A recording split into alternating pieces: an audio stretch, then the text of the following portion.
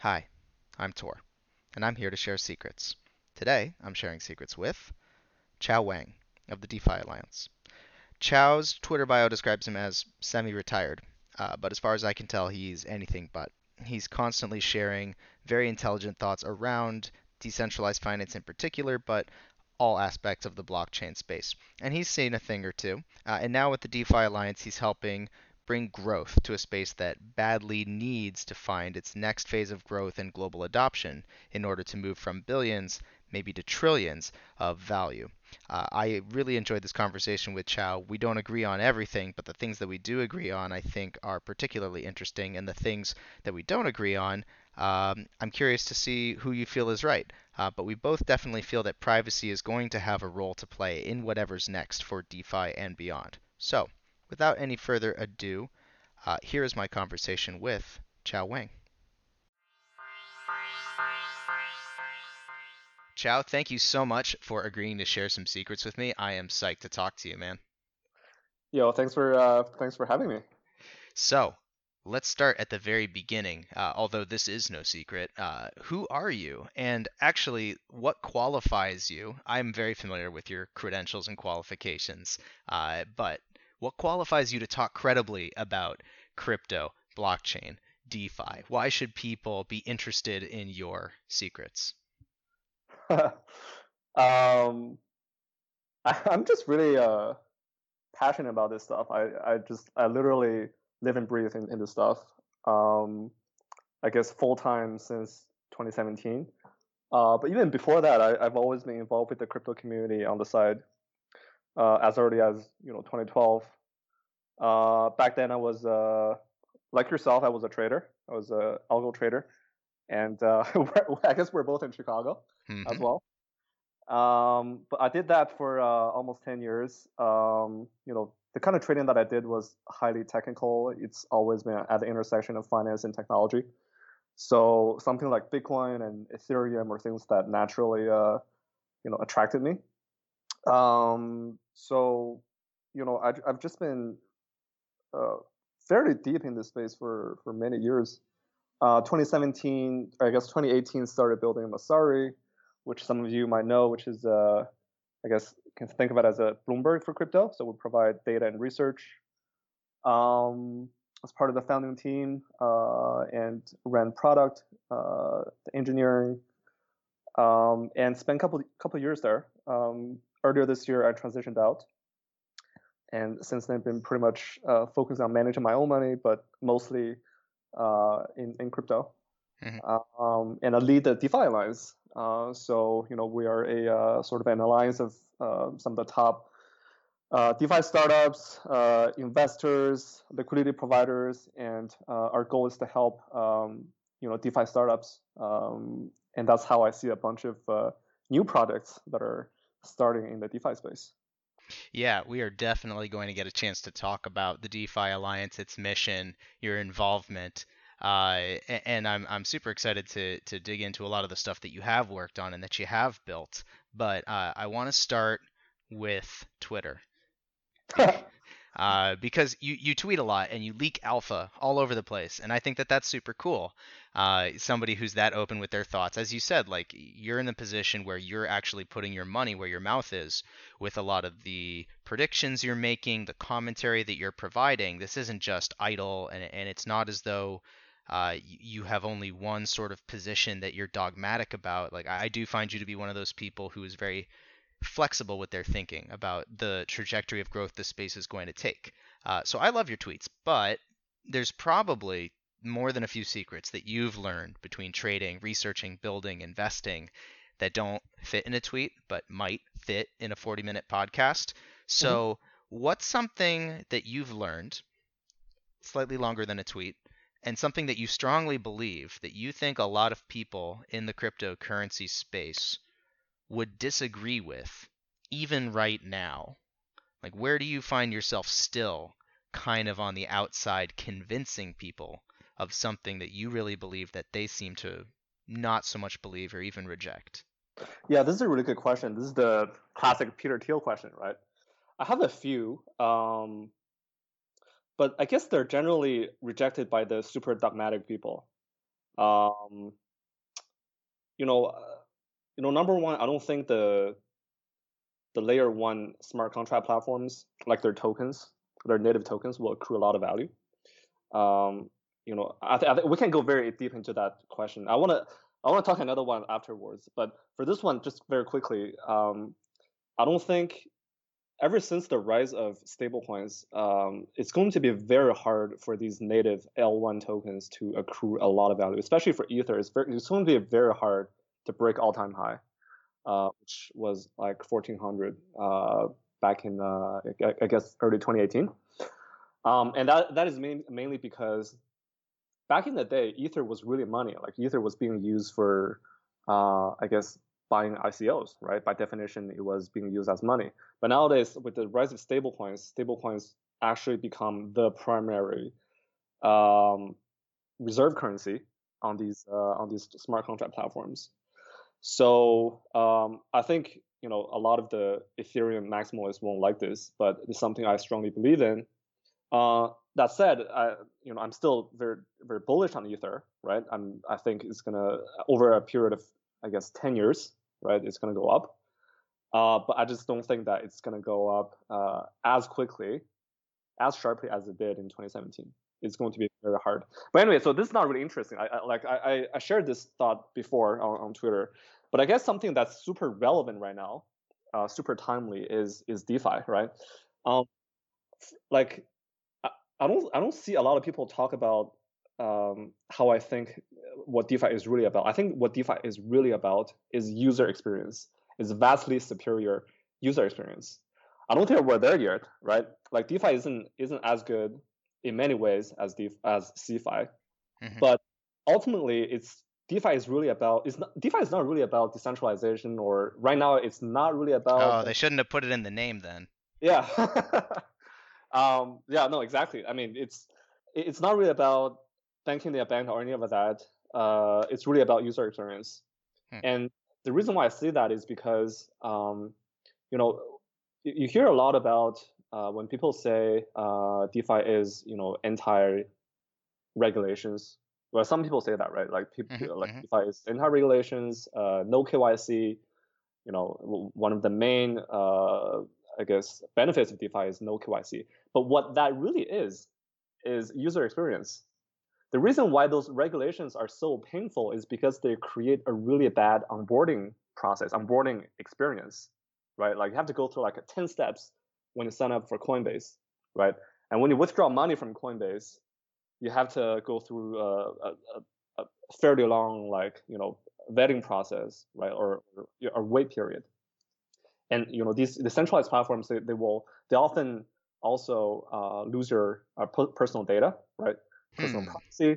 And then they check your transactions. Sometimes they reject your transactions. Those are just really bad user experience.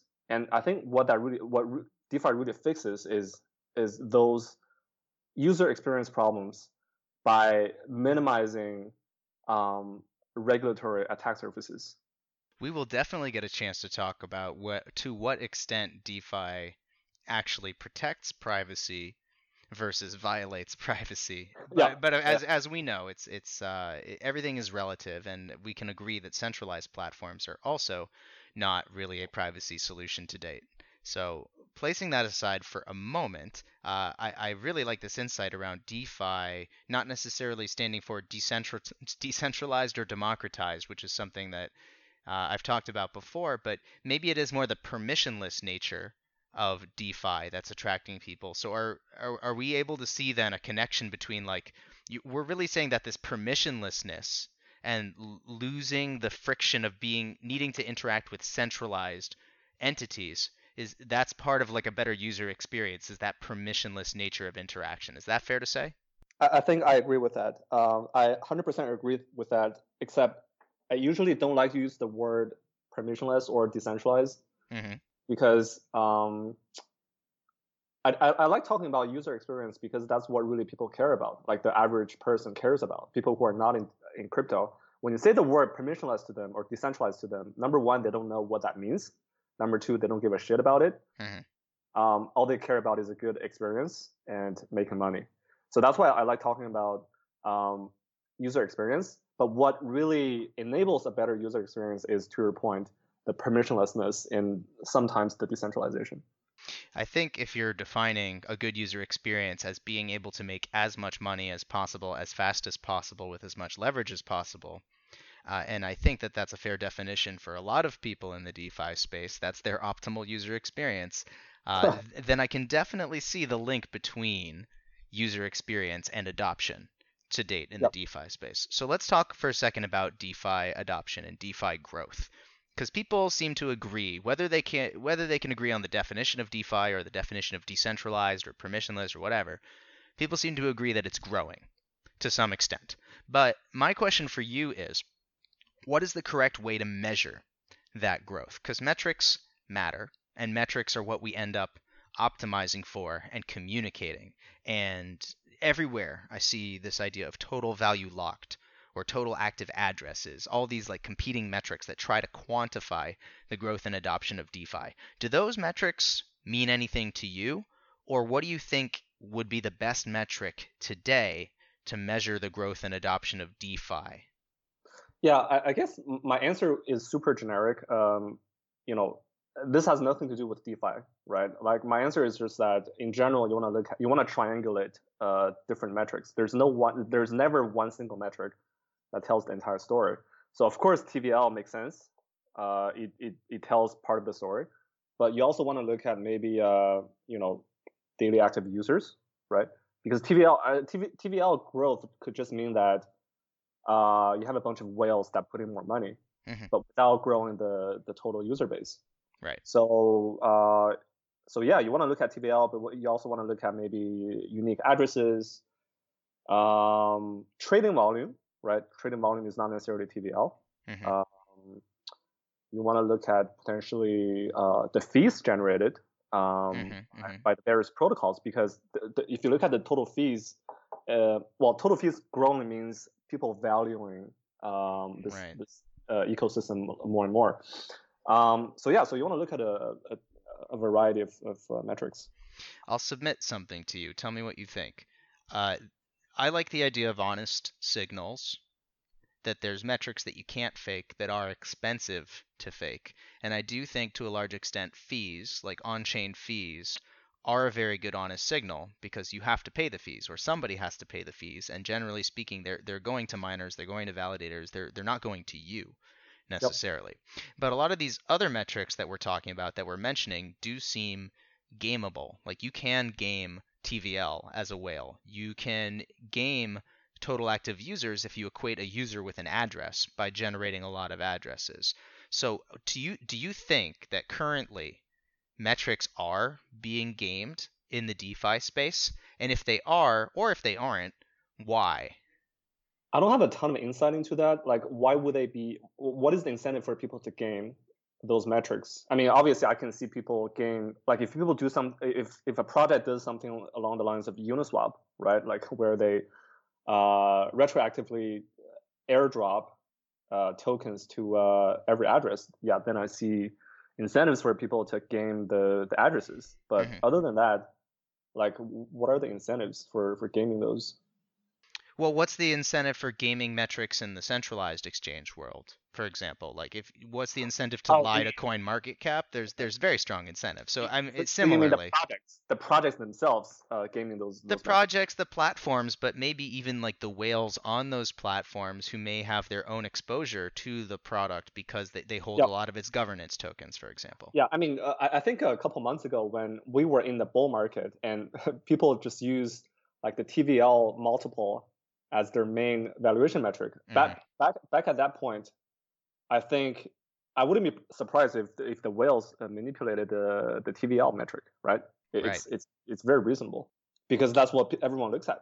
So why not? But right now, I kind of doubt it. Hmm. I think there's less incentive because people just, I mean, in a bull market, people just find a bunch of excuses for valuing their tokens, Yeah. right? But in a bear market, the only thing that matters is the price action. So Yeah. Now keep in mind, somebody could be listening to this episode anytime in the next few months when the bull market is back on, because it seems to be we're on like weekly cycles here, not yearly cycles anymore when it comes to the DeFi markets. It's a very easy switch to flip. So let's say that somebody's listening to this in a couple months, near the end of 2020, and it's a DeFi bull market again. What do you think? First of all, what made the bull market turn on again? What flipped the switch? What's most likely? And then second, if the switch flips on again, where do you expect to see that growth reflected? Either which metrics do you expect to see growing fastest, or what types of projects do you think will be gaining the most? yeah, good question. I think a lot of people, like a very smart investor in this space, they like talking about the fundamentals. Um, but when it comes to uh, cycles, like these very short term, multi-month uh, um, hype cycles, I don't think that fundamentals really matter. Hmm. Um, they matter to the extent that a good narrative has to be based on some strong fundamentals. But the strong fundamentals doesn't always lead to um, price action. Hmm. So the consequence of that observation is there might be a couple of catalysts for the next bull market, Hmm. which are entirely independent of fundamentals. To be fair, like to be honest, like fundamentals have been improving over the last month, even though the prices have been going down, right? Like there's still a lot of new features, new products, and TVL has been going up, and so on and so forth. But prices have been going down. Hmm. So for the next cycle, I think I can see two scenarios. One is Bitcoin breaking 14K. I don't think a lot of DeFi bros Hmm. uh, really want to admit that, but Bitcoin is king, right? So if Bitcoin breaks 14K, we're going to see a lot more new retail inflow. So 14K and 20K are super like important psychological price points for retail. So if Bitcoin breaks 14K, I think that can catalyze a new DeFi bull market. Because if that happens, then DeFi is just a higher beta um, BTC, at least for in the very short term. So that's one scenario. Another one is just the DeFi investors capitulate, but that should take probably a couple more months. Like I don't think it'll happen tomorrow, to be honest, because it took DeFi maybe 3 to 6 months to go 10x. So normally I would expect around the same time for it to really find the bottom. Hmm. Um, and so those are the two scenarios that I see. But in terms of fundamentals, like there's always improving fundamentals, right? Like, but I don't think these are catalysts for the next bull market. Like for instance, like there's a lot of L2s, or I guess a lot of projects shifting to L2s in the coming months. Hmm. So L2s are becoming real. Obviously, it's good in the long term for long term fundamentals, but it doesn't mean that these are catalysts for a bull market. Okay. I think all of that is really, really great insight, and I agree with you that people sort of forget that the same, because you get into these cycles also where the Bitcoin maximalists are bashing the DeFi ecosystem, and now the DeFi maximalists are laughing at people who just hold like a dead weight coin that doesn't somehow yield 1,000% APY. Like we get into those cycles, and then people kind of forget that it swings both ways, and realistically, Bitcoin has led most of, if not all of, the previous like large bull cycles in the crypto space. It's good to keep in mind. It's good to remember history. But as you're saying, like growth can come from a lot of places. And DeFi is exciting for a lot of fundamental reasons. It's just a question of whether fundamentals end up turning into momentum. And momentum tends to arise not from, as you said, like fundamentals in a vacuum, but from the narratives that form around those fundamentals. So let's Mm-hmm. talk a little bit about some of the missing fundamentals and some of the fundamentally missing narratives in the Mm-hmm. DeFi space. Because people seem to agree no matter how big DeFi is now, whatever metric you choose, it can get a lot bigger. So, Mm-hmm. what's missing in the DeFi space? What are the big narratives that haven't even had their day in the sun yet? What are the fundamental innovations that have yet to hit the market that you think would be massive fundamental catalysts for growth, regardless of how long it took for that to translate into price? Man, you ask really good questions. Thank you. I'm having a lot of fun because you're making me think right now, think really hard right now. I think that we're missing some very important products in DeFi.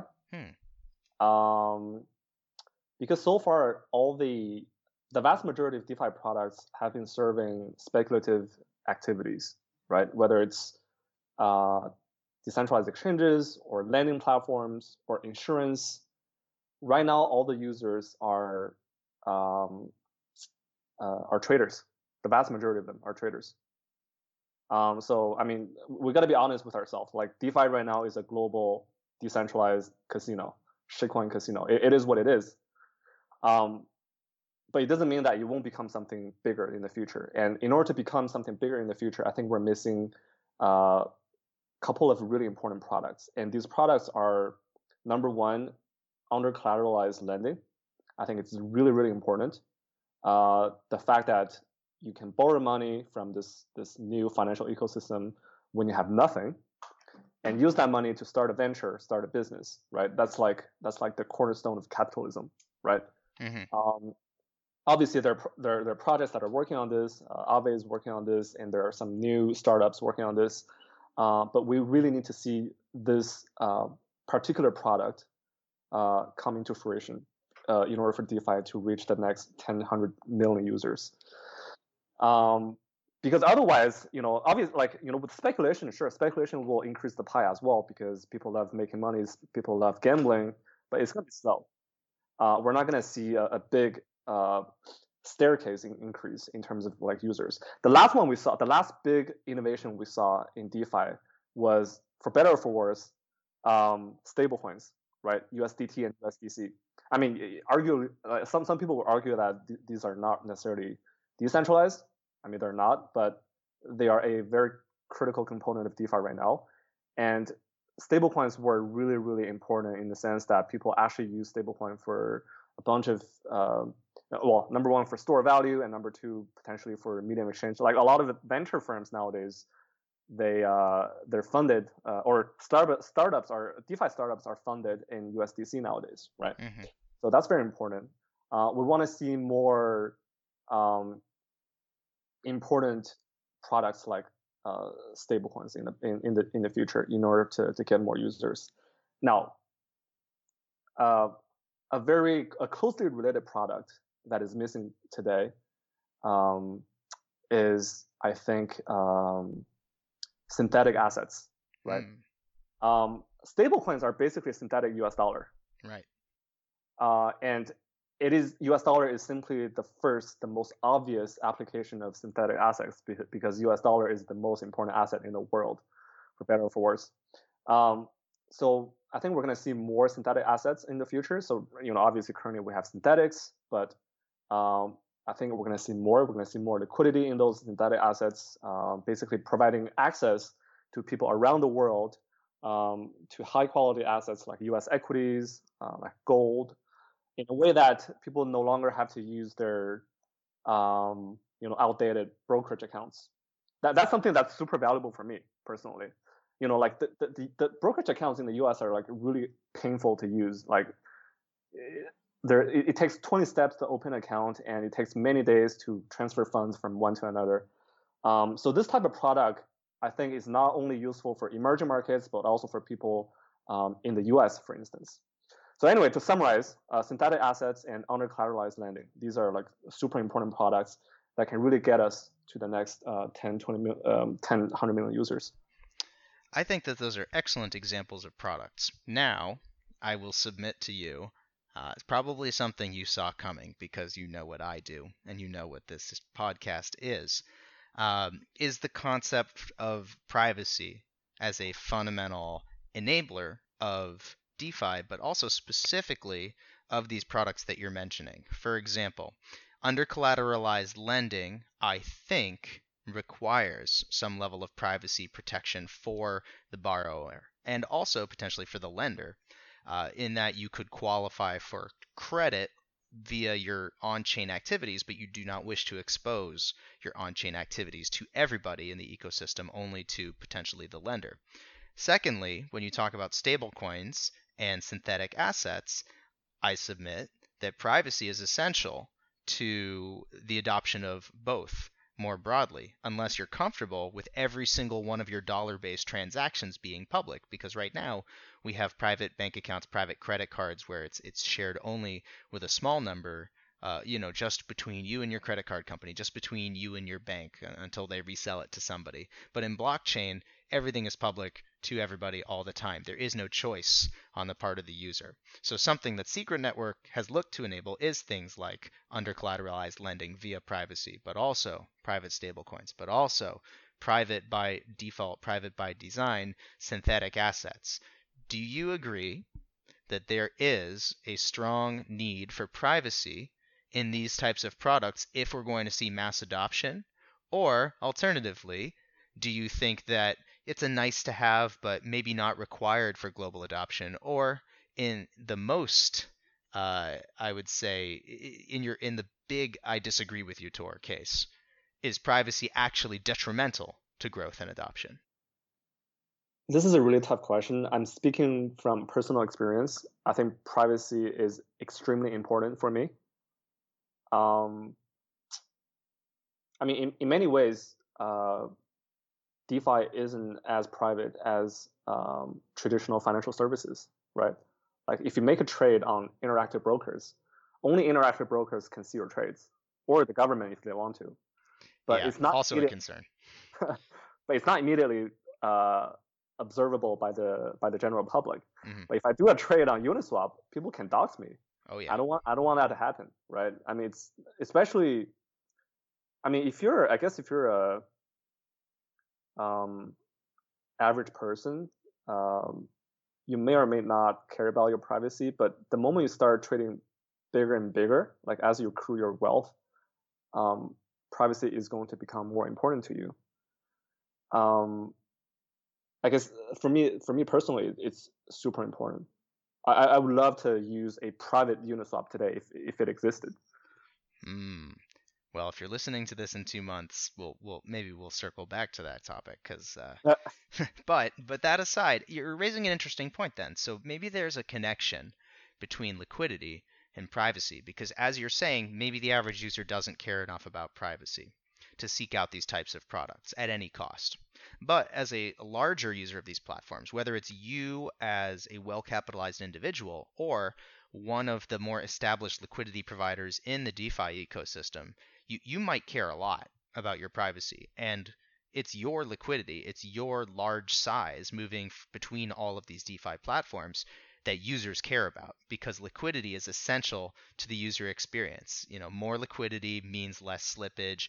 It just means that as we said, if user experience is making a lot of money or at least having access to the most products, the most user choice, then liquidity is absolutely everything. So do you think there's a relationship then between bringing privacy to DeFi and maximizing liquidity, even before potentially we're talking about maximizing the individual number of users who are adopting these platforms? I think potentially yes. I mean, if you look at what happened this morning, I guess not yesterday, right? Well, no, it was this morning. SBF got doxxed, Yep. and for shorting what Wi-Fi was it Wi-Fi? I mean, the rumor is probably true. I think he admitted it. But basically, what he did was he used Cream, I think, Hmm. which is a lending platform, to borrow a bunch of Wi-Fi and short it. Hmm. All the way to like 13,000, and then he probably was unwinding his short this morning because people saw that he was paying back his loans. Hmm. I mean, for a whale like SBF, like this is just crazy. Like if I were SBF, I don't want people to see this. Right. It's annoying. Like obviously, like you shouldn't hate on SBF for shorting for being on the other side of your trade, but it's important for him, for someone like himself, to provide his privacy. So absolutely, I think privacy will be at least somewhat correlated with liquidity, right? Like if there was Hmm. a privacy-oriented lending platform today, I would assume that someone like SBF would use that over Cream. So 100%. Yeah, and if you look at what happened after the Uniswap airdrop, the addresses that received the airdrop itself was sort of a dox because you could immediately see who had received the largest balances. Yeah, And that's not even something that necessarily the user did wrong or right, but maybe they didn't anticipate that it was so easy to, you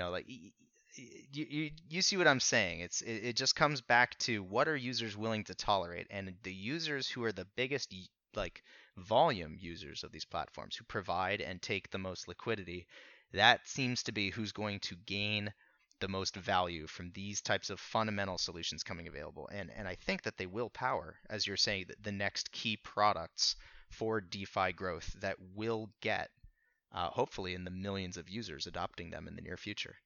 yeah, for sure. So now let's talk about, as promised at the beginning, something very specific and something very personal to you, which is the DeFi Alliance. I think we're there. Mhm. Uh, People probably are wondering, what is the DeFi Alliance? Who is allied within the alliance? What Yeah. is the mission of the alliance? And then, like, how are you involved, or how did you choose to get involved with this effort? Like, what were you hoping to bring, learn, develop, grow as part of the effort? Yeah, so DeFi Alliance is it's a very loose um, term. It's just a bunch of founders in the DeFi space, investors, traditional trading firms, Hmm. and legal experts. They come together and help new startups in the DeFi space. It's really the goal is really about helping the startups overcome, I guess, challenges in the early stage of their product in product development. Um, and The DeFi Alliance has launched a couple of products or initiatives so far. The first one was an accelerator program, so you can think of it as a YC, Y Combinator for DeFi, Hmm. where the mentors provide knowledge, mentorship, and potentially liquidity to the startups that are selected for this program.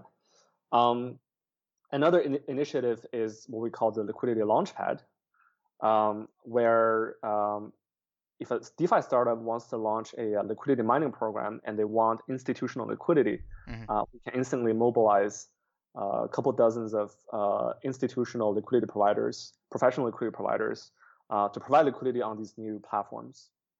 Um, so that's another one. A third one that we're going to launch very soon is along the lines of regulations. I can't say anything about it right now, but it's going to be announced very soon. And it's really about helping startups overcome regulatory challenges as well as communicating the space in front of the regulators. It's super timely given what happened last week with BitMEX, with the UK banning derivatives for retail. So it's going to be really important over the next couple of years because regulators are looking at this space. And arguably, the regulations were what killed the last bull market. I mean, it was overheated, but that was the catalyst, right?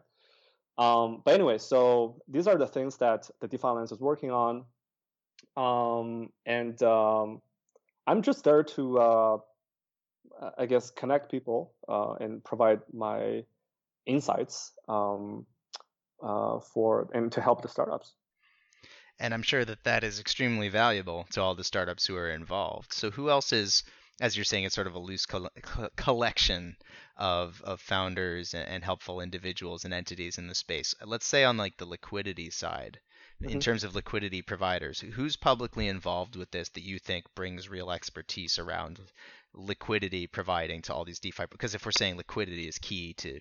everything about a DeFi platform, who's involved and what do you think they bring to the table? So, in fact, the founding members of the DeFi Alliance are professional liquidity providers, including Jump, DRW, Cumberland, Hmm. and CMT. So these are all Chicago-based trading firms that have existed for at least 2 decades. They're trading really, really big volumes around the world. Jump probably trades, I don't know, maybe 5% of all the entire futures market in the world. So they're really big, for instance. And DRW is, I guess, less high frequency, but they also they take more risk. Mm-hmm. And then CMT also has been around for many years and doing really well and very deep in the crypto space. So all these people, what they bring to the table is, I guess, knowledge from their market making activities. Because before these people or these entities got involved with DeFi, most of the DeFi platforms were, I guess, the founders came from non-traditional finance backgrounds. I think most of them are actually not like finance people. So, like they're super smart, like I guess tech or entrepreneurial background. But early on, the products were clearly geared towards, I guess, retail rather than institutional. Mm-hmm. But the thing with DeFi platforms, DeFi products, is that they're often two-sided networks between retail and institutions, right? Right.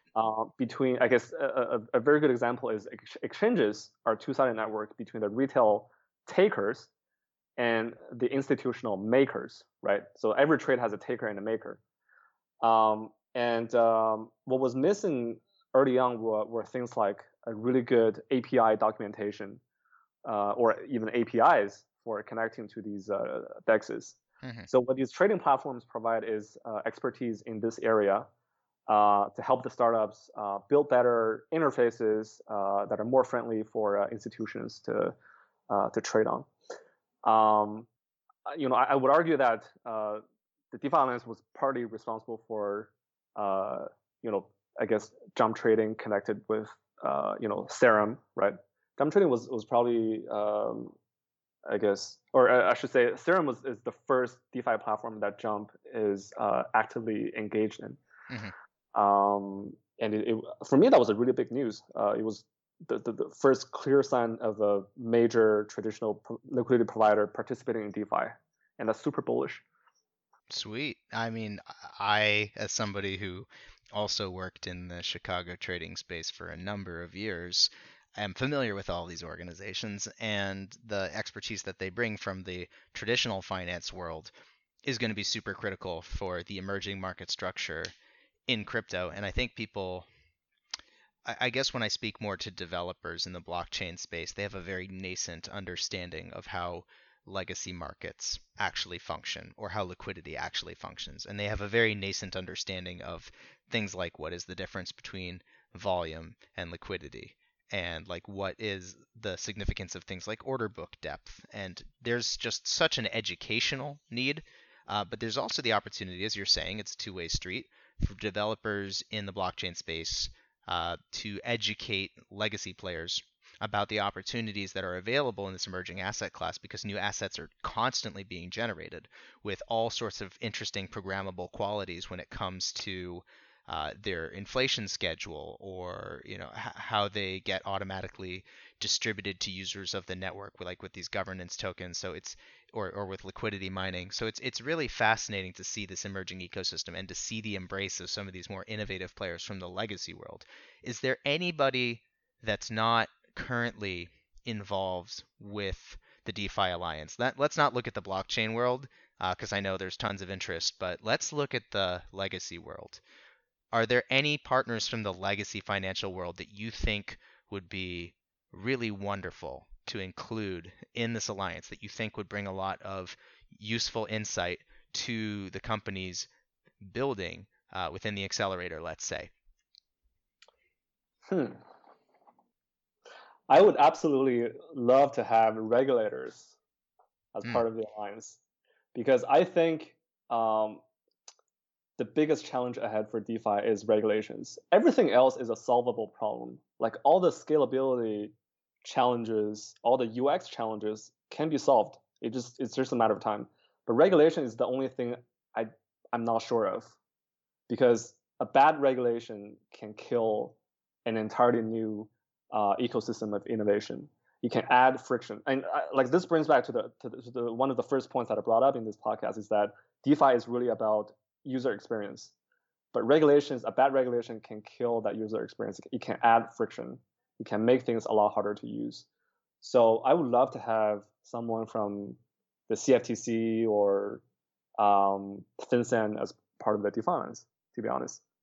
I think that's a great suggestion, honestly, because as we said, it's a two-way street. And if DeFi people can help educate regulators on what's possible here, while they get guidance from the people who are also working to make those regulations, it really just is about creating these better communication channels and maybe even most importantly a shared language Yep. because it does feel like regulators use very different language than builders in the DeFi space, and I don't think that the builders in the DeFi space necessarily use the correct language. They could learn a thing or two about how and why the legacy financial system got formed, and then hopefully the regulators could learn a thing or two about how it's been broken and decimated by entrenched interests. I think that we can agree there's a lot of potential with DeFi to level the playing field again and to bring a lot of value and wealth to a whole slew of people around the planet and democratize opportunities for financial well-being. So, Mhm. with all that said, I think these are wonderful secrets, wonderful insights. Chao, is there any way that people can continue to receive your insights, let's say in 280 characters or less, on a regular basis, or outside of that, any other channels where you would be really interested for people to follow, or where they can find more information, let's say, about the DeFi Alliance? Yeah, right now for me personally, it's just Twitter. I used to write long form content, but nowadays I just get too lazy for that. But for DeFi Alliance, feel free to go to DeFiAlliance.co. So that's where we publish some good content, especially some good podcasts with some of the best investors and founders in this space. So should be educational and interesting for people. Awesome. Well, I hope that this was educational and interesting for people. There was so much good stuff here. I cannot wait to have people go hands-on with some of these insights and let me know what they thought, and hopefully they can let you know what they thought as well. But in the meantime, Chow, thank you so much for agreeing to share secrets. It's been a wonderful 40 minutes, and I hope we get the opportunity to do it again soon. Thank you as well. If you enjoyed this episode, make sure to like, subscribe, and make sure to check out all the Secret Network communities that you can see here, including the Secret Chat, the Secret Forum, and of course our Twitter. Thank you so much for listening. We'll see you the next time we share secrets.